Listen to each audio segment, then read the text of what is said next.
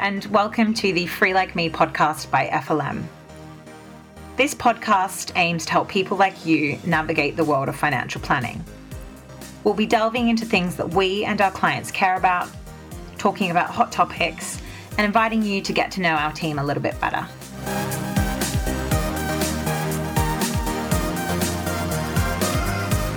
Ladies and gentlemen, welcome back to the Free Like Me podcast from FLM Wealth Management. I am Ben Smith, your host for today, chartered financial planner and enthusiast of all things money. Really delighted today to be joined by two colleagues of mine to discuss how we will pay for it. Specifically, we're talking about the £375 billion worth of stimulus that has been given out over the last few months by the UK government. Rishi Sunak has introduced schemes such as furlough, business release, which we've all become very familiar with, and I'm sure we all benefited from some of the Eat Out to Help Out schemes, and that's come at a cost. So the attention is now shifting towards tax and the various what we call fiscal measures that the government could use to recoup some of the hole that they have in their pocket. So delighted to be joined firstly by Trishna, who is one of our tax advisors internally at FLM. She is an enthusiast of getting up at the crack of dawn. I know she likes an early morning exercise, getting out on her bike. Trish, it's great to have you here. Lovely to be here, Ben. Good to hear your voice as ever. Secondly, he's from Devon. He now lives in London. He's probably one of the trendiest people I know, potentially. And his name is Sebastian Lebarth. He's a terrible golfer. Seb, it's great to have you here. Thanks, Ben. Thanks for the intro as well. I probably should mention that I'm an equally terrible golfer, but any time to get a dig in at your skills on the greens. Fair enough. Right. So what I'm going to do, guys, I'd like to sort of dive straight into this. Some of our listeners have probably seen some of the press that has been around in the last few weeks. There's lots of different fiscal measures that the government can use. Seb, coming to you first, where do you see, say, the obvious levers for the government to pull with all of this? Yeah, so obviously there is going to be a point at which we have to repay some of this money. Now, we have been here before in the past, if we're looking back to the sort of World War eras, where our debt to GDP ratio was similar, if not worse, than where we are today. But ultimately, the main ways to get out of this are increased taxation. So there's lots of different options, which we'll go through today. Second is increasing our GDP. So obviously spending more to hopefully get more, to get the economy growing over time. And the third is probably inflation. So inflation we're all relatively familiar with. The best kind of example is penny sweets. If you think back, are no longer penny sweets. So assets get more expensive over time. Alfredo. Exactly. So if you're looking at debt, if debt's remaining the same, over time, actually the debt gets smaller. So that's a way that you can actually improve your debt ratio. So again, none of these three things will be a silver bullet, but a combination of all of those three things is likely to be the ways in which we can kind of get out of the situation we're in, and going to be, so it's likely to get worse before it's going to get better at this stage. And I guess the no silver bullet piece is a key one, I would assume, because various different governments in the past have tried different things. If you think back to David Cameron's government, they were obviously quite hot on trying to tighten the belt and austerity, whereas other governments have gone down that route of spending their way out of trouble to increase the GDP, as Seb said. So lots of options. Trish, coming to you, where do you... I mean, if you looked at the various different income taxes that a client would pay, various different taxes a client would pay, what do you think is an obvious one for the government to look at? I would say probably income tax and national insurance as a quick fix, because the way I see it is if they increased everyone's tax band by like 1%, everyone feels the measure of, we've all supported the government to come out of the deficit. Whereas, and they're the biggest sources of income for tax from a tax perspective. Whereas the speculation is capital gains tax and smaller taxes, but the amount that the government actually get from that isn't as significant as income tax, national insurance, or VAT.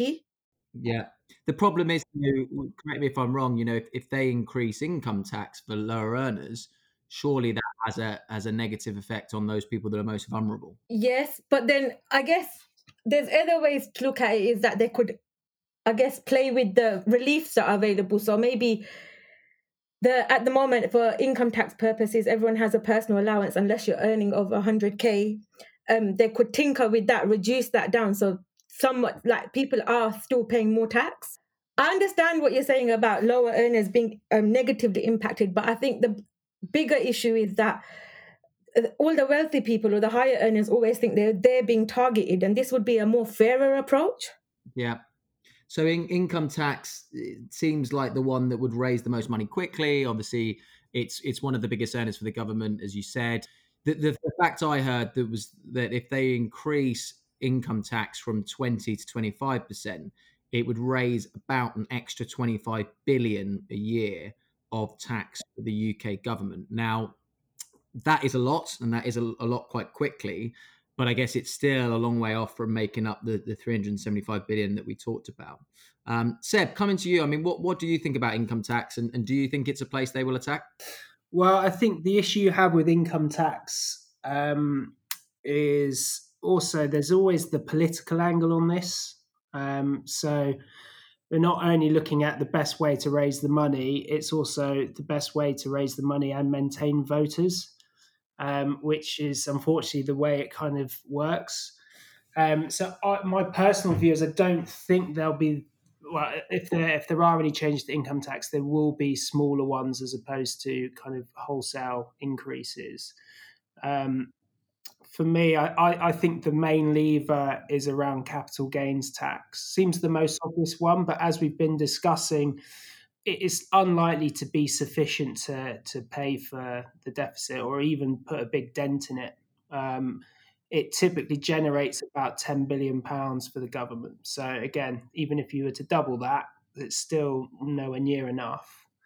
An interesting stat on capital gains tax is that over 50% of the capital gains tax in the UK is paid by about 10,000 people. So politically, that seems quite an obvious one because it allows you to still maintain. You would only be, I guess, it would only impact a small proportion of the population. So there's less risk attached from the government's perspective. Yeah, the political angle, I think, is a really important one to note, Seb.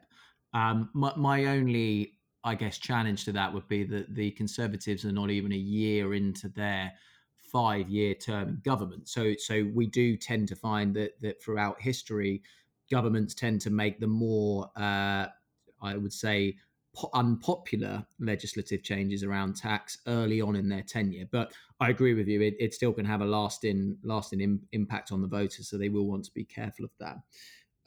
Trish, I guess talking about capital gains tax, taking a step back quickly, could you just give us a couple of examples where someone would pay capital gains tax? Because I think it's good to highlight exactly what that means for people, because so many people don't pay capital gains tax.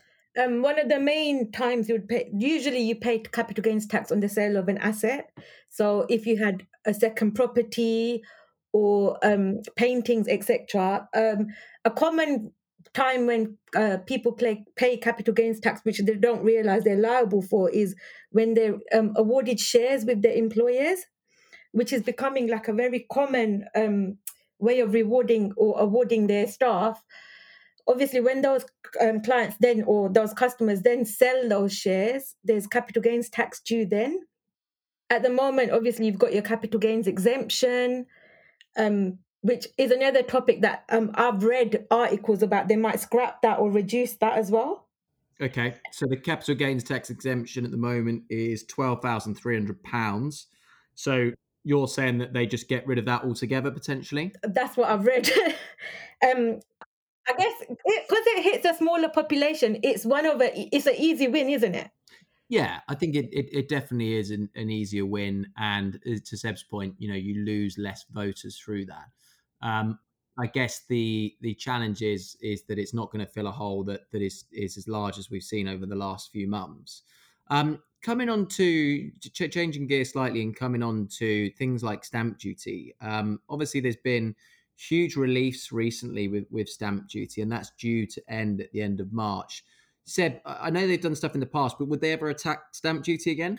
Well, again, it's not a particularly popular tax, but I mean, what we've seen is that it's been the recent stamp duty holiday has been very, very effective. To be honest, we thought we found the property market to be very buoyant after lockdown, and it added an extra gear, the stamp duty holiday. So there are quite a few rumours that might get extended, because it has been very, very it has incentivised a lot of people to move. So we shall see. I don't think they will tinker too much with the rates, because they have actually been changing those quite a lot over the last few years. But I think we're more likely to see an extension to the holiday. Not all doom and gloom. No, just to recap on what that means for a lot of people is that, particularly if you're around London and you're looking at properties over 500k, it can mean as much as a 15 grand tax saving on your stamp duty. And it's been structured in a different way to the normal stamp duty rates. And previously you'd have the first element that's exempt or a reduced rate, but over a certain property valuation, it wouldn't apply. But it's done in a different way this time round, that even any property over 500k will still benefit from the initial exemption. And it also applies to investment properties. So that's another key point. Yeah, it's a really good point. And I think to touch on why they did that, because I know that's been asked a lot. Obviously, when people buy houses, it buoys lots of other different markets. So you'll see solicitors busy, estate agents busy, furniture shops get busier because people are needing new furniture when they move. So it does have a real knock-on positive effect on the economy. And to Seb's point earlier, GDP growth is another way in which they help reduce some of this hole that we've created over the last couple of months. So I think one of the areas that I did really want to touch on, because I feel like this has been less covered in the press, but there has been the odd talk about a wealth tax, and there's been countries across Europe who have tried this in the past. Trish, any thoughts on that? So I guess how would a wealth tax work in practice, and is it something that you think that they'd ever look at? So the way it would work and the way it works in other countries is based on your asset base. So whatever your total assets are, some countries have a tiering system. So if they fall within certain brackets, you pay a charge every year. But then those countries tend not to have like an inheritance tax or a death tax, or they'll have a really small rate of tax at that level. I think in the UK, it can work, but then they'd have to revisit the whole inheritance tax side of things, because otherwise you're paying tax on the same assets twice. And obviously inheritance tax is inherently, if you will, the most unpopular tax out there. A lot of people see it as paid tax throughout their life and then paying this extra tax when they pass assets down a generation. So it would feel funny, I assume you agree, Trish, to introduce another tax along those lines. Yeah. And I would say it would be a very unpopular tax. If you look at the countries that currently employ a wealth tax in Europe, which is Spain, Norway, Switzerland, and Belgium, there's lots of challenges in terms of how you actually administer it. Now, because you can be very asset rich but cash poor, and therefore if you're getting an annual tax, you've got to have enough cash in the bank to pay for it. So unfortunately, it means that the compliance rate is very, very low in a lot of those countries, and therefore it generates a very low tax revenue for the government. The only kind of country that's doing a little bit better there in those examples is Switzerland. So I think it'd be quite a radical move, but it doesn't appear to be that effective looking at other examples. So an example there would be someone has an expensive house in London, all their money tied up in that property, no other assets. In that example, they'd have to sell the property to pay their wealth tax. It seems, I guess, it seems like a really difficult thing to bring in, particularly in a society like ours, which has those other forms of tax like inheritance, as Trishna said. Yeah, that's really interesting. I think I agree. I mean, I think that they would struggle to bring in some sort of wealth tax. The other one that has been talked about quite a lot, and this is always talked about whenever we're ahead of any budgets or any upcoming government announcements, is pensions. They've been tinkered with so frequently in the past. Seb, I mean, do you want to give us a quick run through as to the types of things that the government have tinkered with pensions before, and then we'll delve into that in a bit more detail. Sure. Yeah. So there's been quite a few levers that the government have pulled, I guess, that effectively reduce the amount of tax relief that they've paid out and also reduce the amount that investors can squirrel away in tax efficient environments. The two main areas to look at are the amount that you can pay in on an annual basis. There's been changes almost every year on this, and relatively complex rules that some people are still not aware of. The big change in 2016 tax year was effectively a movement towards a tapering. So it's based on your earnings. So converse, as you probably wouldn't expect, the more you earn, the less that you can put in your pension. And that was again tinkered with in April to make it slightly more generous. So it impacts those who are higher earners. But the long and short of it is you can put a lot less into your pension and get the valuable tax relief back from the government. At the other end of the spectrum, if we're looking at actually how much you can build up in a pension, historically it was unlimited, so you could build up very large pensions very tax efficiently. Over the last decade, it's gradually reduced down, and we've ended up at something called the lifetime allowance, which is the cap on pensions, to around about £1 million, but it's increasing with inflation each year. So that is massively reduced, and for a lot of wealthy individuals, that's not a large enough sum to effectively pay for their retirement.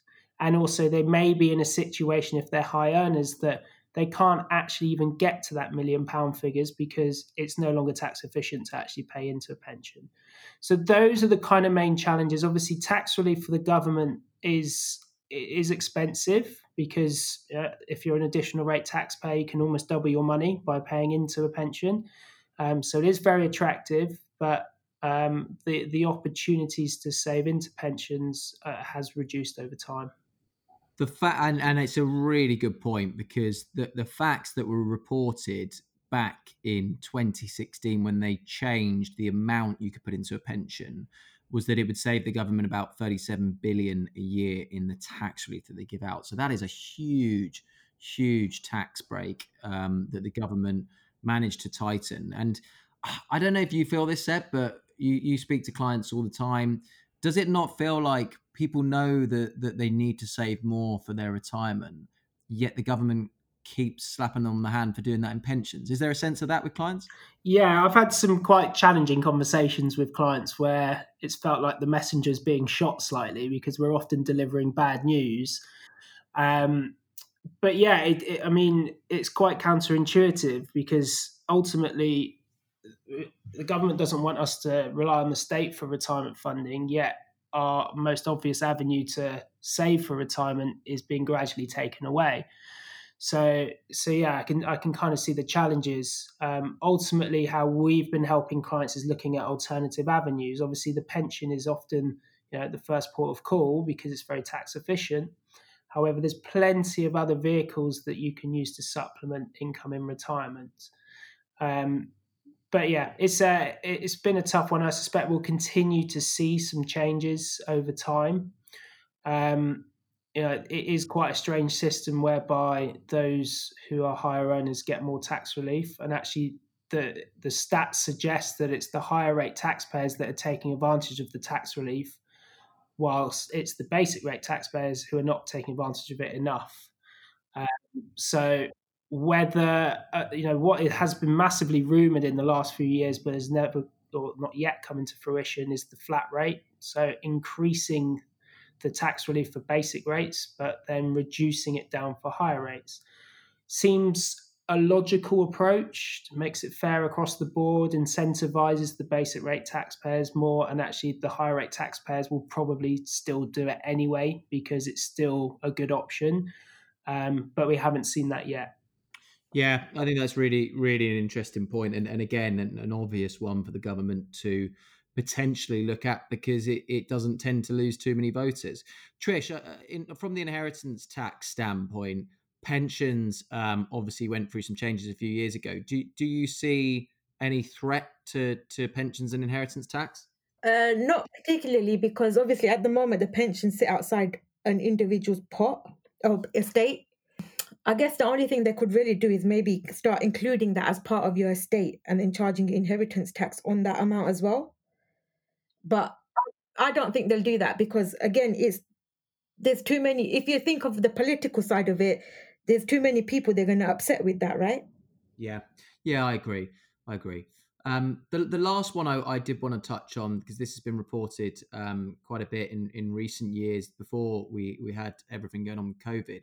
Self-employed, employed, obviously there are different tax rates and they've been talked about a lot over recent years. They've changed, they've tinkered with it from time to time.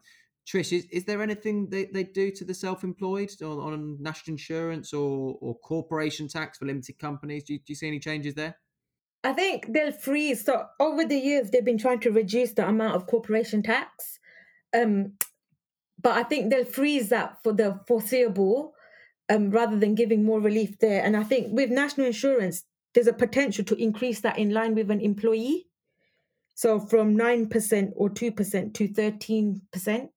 Okay. So at the moment, if you're a self-employed sole trader, as it were, you pay a 9% national insurance, but as an employee, you pay 12. Is that right? That's correct. And then the employer pays another 13%. Fine. So again, it would seem like an easy, quick win for the government to potentially tweak something there. Yeah. Great. And I think, what one thing we do need to mention here is that we clearly had a budget coming up in autumn. It's been scrapped as of a couple of weeks ago. They're now talking about a spring budget, which we would think has to go ahead now, given that everyone's going to need a little bit more clarity about what the future looks like at that point. There are people out there saying that maybe it's wrong to have a budget whilst we're still in any sort of COVID drama or any sort of hangover from what's been happening. So maybe it gets pushed back again. I don't know whether you see something like that happening, Seb, or is your view that they need to have one sooner rather than later? Well, I kind of agree with the logic of delaying the autumn budget. Ultimately, to put together a plan of how to fix the situation, you kind of need to know the extent of the situation. We're by no means out of the woods yet. If anything, it's getting worse as we're recording this. So ultimately, I think we can't really start looking at making changes until the recovery has started and is underway. And so I agree with the deferral. And it seemed the most logical thing to do, really. So, guys, I think we've covered the main options for the government there. What I would like to do before we end, as ever, is get you to put your neck on the line. So, Seb, prediction time. I'm not telling you to put your flat on this, but if you had to say where Rishi Sunak was going to make some changes, what would be your guess? Good question. So, I mean, my view is that CGT will be targeted, and it will be more aligned to income tax. So, effectively, it will be brought up to speed with income tax, which effectively means it would be doubled for certain, or even more than that for certain individuals. And potentially the annual exemption is reduced or completely removed. I think it will be an immediate change as well. If we look back at some of the changes that have happened in the past, particularly with capital gains tax, George Osborne in the June 2010 budget changed it immediately. More recently, The entrepreneurs relief was changed pretty much immediately in the March 2020 budget. So all things point to, actually, if they're going to change it, they have to do it immediately. Otherwise, they create a window where there'll be disposals at the lower tax rate. The other thing to bear in mind is that capital gains tax isn't necessarily immediate. Aside from residential property, particularly second properties now, where an interim tax return has to be completed and the tax is paid within 30 days, other forms of capital gains through shares, for example, actually there is quite a long period between the point of disposal and actually the point at which the tax is paid. So, for example, if you're selling a share in September 2020, actually you've got until January, the end of January 2022 to pay the tax. So even if you make the change now, it's going to take a while for any of the tax receipts to actually catch up with the government. So delaying the point at which that's introduced doesn't seem that logical, in my opinion. So that's my view. Great, super useful. And Trish, anything to add with that? Do you vastly disagree with Seb? Not really. I think because he's asked the whole looking into the whole tax regime for capital gains tax purposes, I think, that's probably where he's going to focus. But I do think he's probably going to try and tackle some of the reliefs that are available as well and restrict those down. But overall, I think Seb's got it all covered. And I think we've always been taught to never bring up a problem without a solution. So I want to finish this podcast on a positive note and come up with a couple of ideas as to how anyone listening could potentially plan for these changes. And I think, all the usual caveats in that it's got to be specific to your own situation and you need to seek advice if you're looking to make any of these changes. But are there any silver bullets or things that clients should be thinking about at this stage, Seb? Yeah, I don't think it should influence decision too much, but ultimately, if you're planning on doing something, whether that's selling an asset anyway, and it's just maybe financial inertia that's preventing you from actually doing it now, you may want to consider doing it before the next budget.